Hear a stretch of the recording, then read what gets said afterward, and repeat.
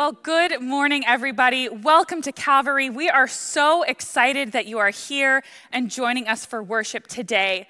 Whether you're joining us at our chapel at our Golden Valley campus, or if you're joining us in worship at our Minnetonka campus, or hey, if you're joining us from anywhere else in the world, we are just so grateful that you are here today.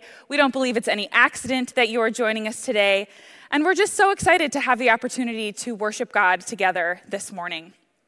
My name is Dagny, and at this point in our service, we always want to take the opportunity to talk about what a gift and what a wonderful opportunity we have to partner with God in his mission here at Calvary through the giving of our tithes and offerings. We serve an incredibly generous God and believe that we are called to reflect that generosity by giving and investing into the work that he is doing here. So if you brought a gift with you today, you can drop it off in the box at the back of your worship space before you leave, or you can always give online at calvary.org/give. Thank you for partnering with us in this way. So if you have been joining us for the past few weeks, you will know that we have been in our summer series called Summer Fruit, where we have been diving in and unpacking each of the fruits of the Spirit that Paul lists in his letter to the Galatians. We first heard about love, joy, and peace, followed by patience, kindness, and goodness. And over the past 2 weeks, we heard about faithfulness and gentleness. And today, we reach the end of Paul's list and are going to dive into the fruit of self-control. Now, self-control can be somewhat of a tricky topic. When I think of my own self-control or my lack thereof, I first think of the unfortunate reality that I am a nail biter. I bite my nails when I'm anxious, I bite my nails when I'm bored or when I'm frustrated, and for the most part, I barely notice that I do it anymore. I can't seem to control my need to make sure my nails are the same length, to make sure there's no rough spots, and seeing as I haven't had the foresight to carry a nail file with me, I resort to chewing on them. Now, maybe you can relate to something like that. Maybe you also are a nail biter, or maybe it's something else. Maybe you can remember the days when you were really little and you used to suck your thumb. Or maybe you find it physically impossible to eat just one potato chip or one M&M. Or you find it really difficult to stick to a diet or an exercise routine. Or maybe you can't control yourself when adding things to your Amazon cart. Or perhaps, like me again, you like to think that your only self-control trouble spots are things like nail biting or eating a little too much ice cream. But deep down, you're a little hesitant to admit that you fall into the vicious cycle of giving in to temptation, outbursts of emotions, of judgment, anger, perhaps pride, and ultimately, sin.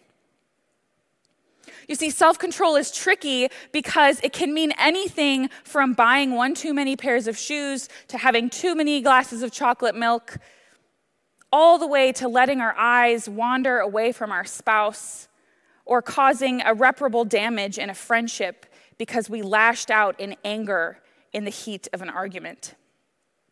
It doesn't mean abandoning or putting a cap on our emotions and feelings, but rather asks us to examine the root cause of those emotions and to shift our focus somewhere better. It seems to me that the kind of self-control that Paul is talking about when he lists it among the fruits of the Spirit is this kind that runs deep. The kind that isn't simply just saying no to the little things we want, but instead the kind of self-control that is rooted in our hearts and in our minds and in our souls. Now, just like with all the fruits we have discussed in this series, the Bible has a lot to say about self-control. In fact, the term self-control is mentioned over 170 times in the Old and New Testaments.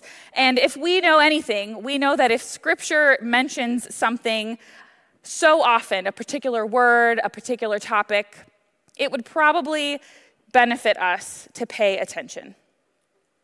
Just to name a few examples, in Titus, self-control is listed as a qualification for being an elder in the church. In 2 Timothy, he says that in the last days, people will actually lack self-control, among other things. Or Paul, in his letter to the Corinthians, likens self-control to how athletes train their bodies and discipline themselves in order to win. There's one example, though, that really stands out to me, and it comes from Proverbs 25, verse 28. And it says, "A man without self-control is like a city broken into and left without its walls." That's sort of an alarming image, isn't it?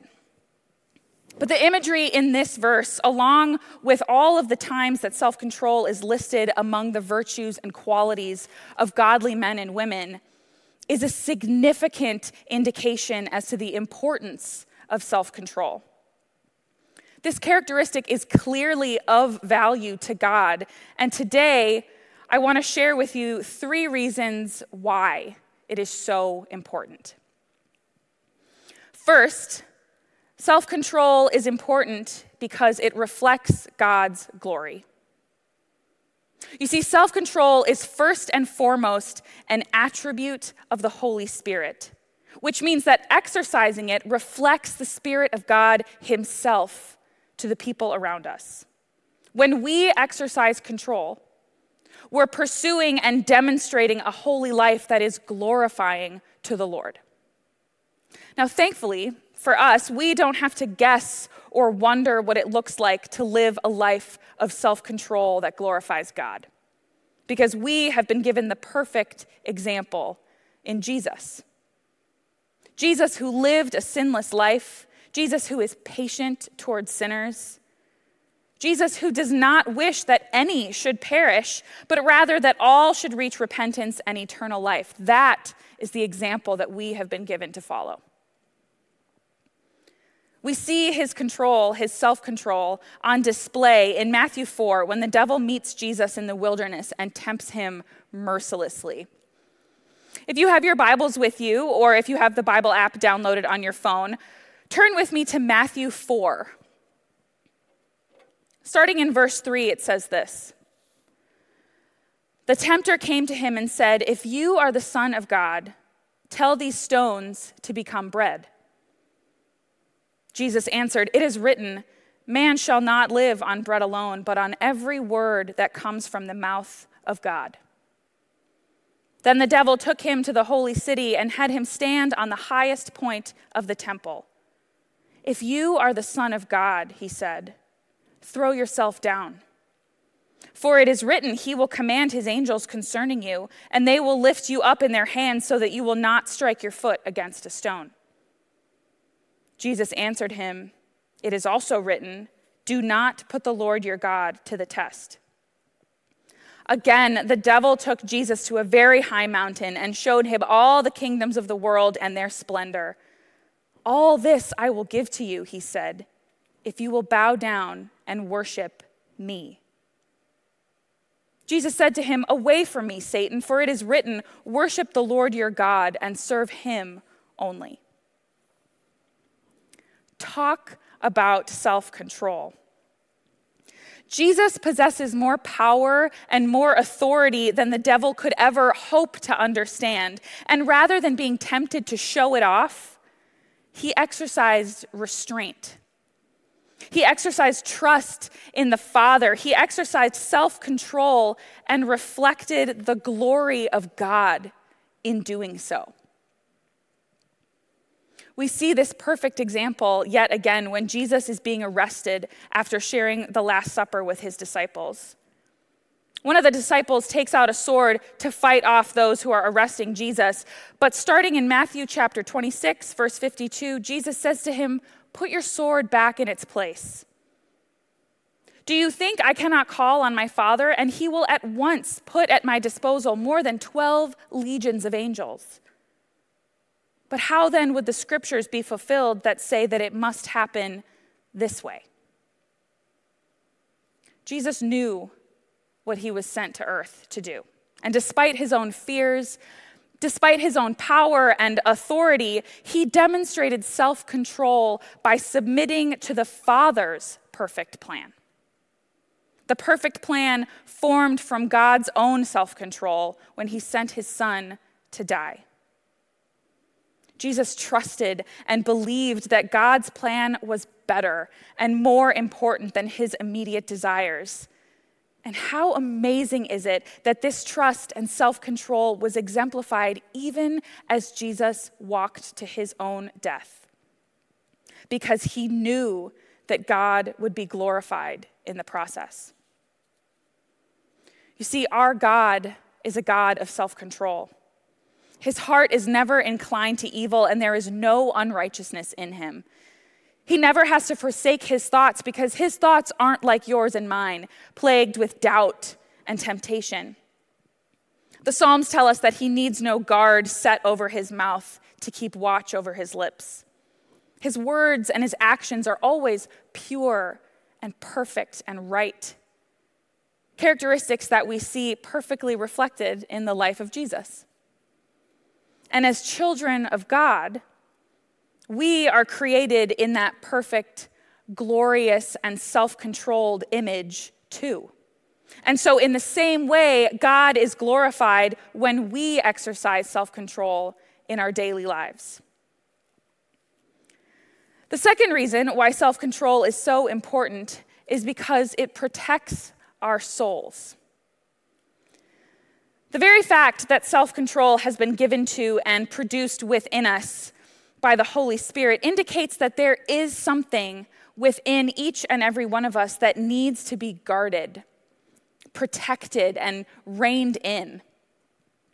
Now, as followers of Jesus, we know that our hearts have been made new and that we are a new creation, and yet we are still at war with our own sinful desires. It's an incredibly human response to be out of control because the broken part of us is inclined to put ourselves first, to put our wants, our needs, and our preferences before all else. We are very inclined to walk in the ways of this world rather than in the ways of the Spirit. James describes these desires as dragging us away and enticing us into sin. Peter calls these desires a war against our souls, and Paul calls them deceitful and corrupt. I think back to the verse in Proverbs that says, "A man without self-control is like a city that has been broken into and left without its walls." This must mean, then, that a man with self-control is like a city whose walls are firmly held, whose walls are secure against breach and vulnerability. You see, self-control is a necessary protection against the corrupt, deceitful, and vicious attacks against us because it keeps sin from gaining a foothold. Self-control that reflects the Spirit of God and glorifies the Father is exactly what keeps sin from having the upper hand or gaining the high ground because it turns our hearts and our minds back to what is most important: Him. We are ever so vulnerable to temptation and sin, and so God, in His mercy, has given us the Holy Spirit's fruit as a protection because our souls are of the utmost importance to Him. I love what Paul says in 1 Corinthians. He says, "But when you are tempted, because we will be tempted, God will provide a way out so that you can endure it." The Holy Spirit has been given as our guide and our helper for when we face the temptation to react in selfishness and pride, fear and anger. God has given us His spirit of self-control in order that we may be protected, guarded against those things that drag us away from Him, all because of His deep love for us and a deep desire for true relationship and reconciliation with Him. Finally, self-control is important because it demonstrates our faith in God's promises. I'm struck by the words in 1 Peter 4, which say, "The end of all things is at hand, therefore be self-controlled and sober-minded for the sake of your prayers." This verse clearly mentions self-control, but what does the end of all things have to do with it? As believers, we await the day when Jesus will return, claim those who are his, and usher in a new creation. That is what we watch and wait for, and in that waiting lies a deep faith. A faith in which we take God at his word when he promises that Jesus will come again, wipe away every tear from our eyes, and that we will dwell in his house forever. This faith is demonstrated daily when we are met with situations that tempt us to respond poorly. And instead, we choose to walk in the spirit of self-control because we believe that God's perfect plan for our lives does not include those things, but rather includes generosity, humility, and a love that will be brought to true fulfillment when Christ returns. By exercising self-control over our hearts and minds today and every day, we are fixing our eyes on eternal matters, trusting that they are true and knowing that how we live on earth is a part of that plan. Placing a higher value on God's eternal plan rather than on our own immediate gratification. Ruling over our impulses and our actions is one way that we remain watchful and ready for his return. Because we are saying, Lord, I want you more than I want this immediate desire. I want you more than I want to win this argument. I want you more than I want to hold on to my money, more than I want to try and prove that I am better than my friend or my neighbor. It's through our self-control that we take every worldly thought and action captive and instead set our minds and hearts on things above. That is why self-control is such an important virtue and why it is worthy of being listed among the fruits of the Spirit. It reflects God's glory. It protects our very souls, and it demonstrates faith in God's plan for what is to come. Ultimately, self-control is believing that God is who he says he is and responding accordingly. Believing that God is the good, loving, and just Father that he says he is. Trusting that we are made in his glorious image and that he sent his Son to be a perfect example and sacrifice for us so that we may live. And then actually meeting every person and every situation in the way that we have been called to. With love, joy, and peace. With patience and kindness and goodness. With faithfulness and with gentleness. Responding in these ways is exercising self-control. Because we are taking God at his word and saying, yes, Lord, I want you. Now, maybe you're like me and you sometimes find yourself asking, okay, how? I believe God is who he says he is, so how do I get better at exercising self-control in these ways? I still bite my nails. I still want to scream at my kids when they're driving me crazy. I still struggle with greed and pride. I seemingly can't help myself when I see a heated argument in the comments section on social media. I have to join in. How can I develop this part of myself in order to glorify God? How do I produce these fruits? Well, the short answer is, I can't. It is impossible for me, for any of us, to produce any of the fruits on our own. But the beauty is that we haven't been asked to. That is why it is called the fruit of the Spirit, not the fruit of Dagny or the fruit of state your name. We have been given the perfect partner and helper in the Holy Spirit in order that these good fruits would be produced within us, not by us. Rather than tasking us with figuring it out by ourselves, we have been invited and called to be branches connected to the true vine.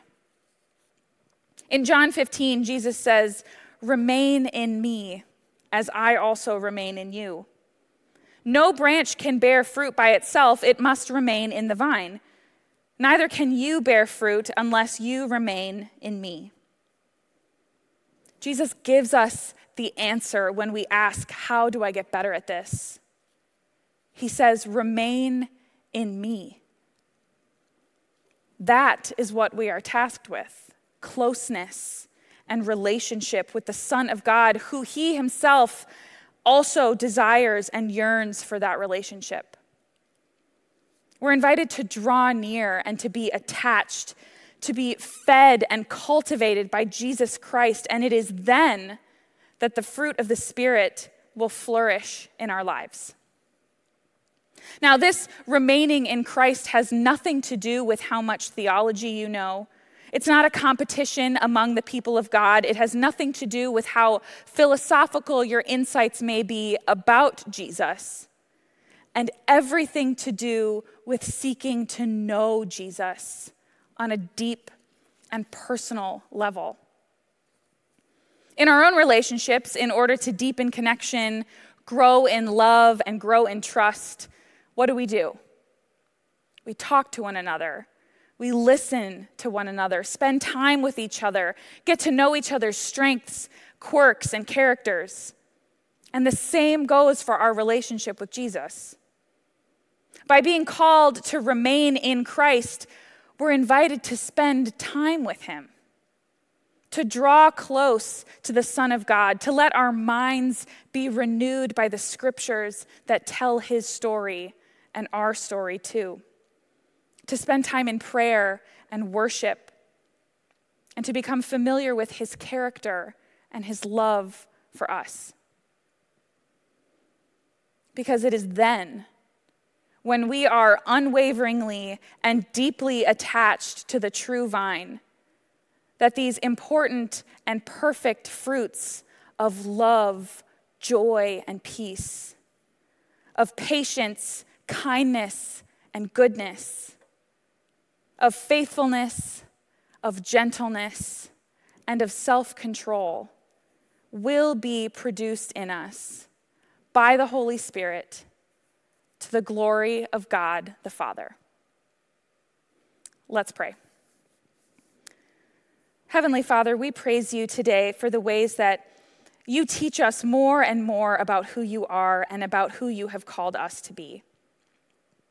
Lord, thank you that your promises are trustworthy, and for the reality that when we draw near to you, your good fruits are produced within us and shared with the world. Thank you for sending your Son to be the perfect example of a life walking with the Spirit. And God, strengthen us to go and do likewise. God, turn our hearts and our minds to you every day so that when we are met with temptation, when we're vulnerable to giving in to our weaknesses, we instead turn our hearts and thoughts to you. Father, forgive us for the ways that we fail and for the times that we do not respond as you would have us respond. Draw us closer to you and produce these fruits within us so that we may bring you glory and remain watchful as we faithfully await the fulfillment of all your promises. We pray this all in the name of Jesus Christ. Amen.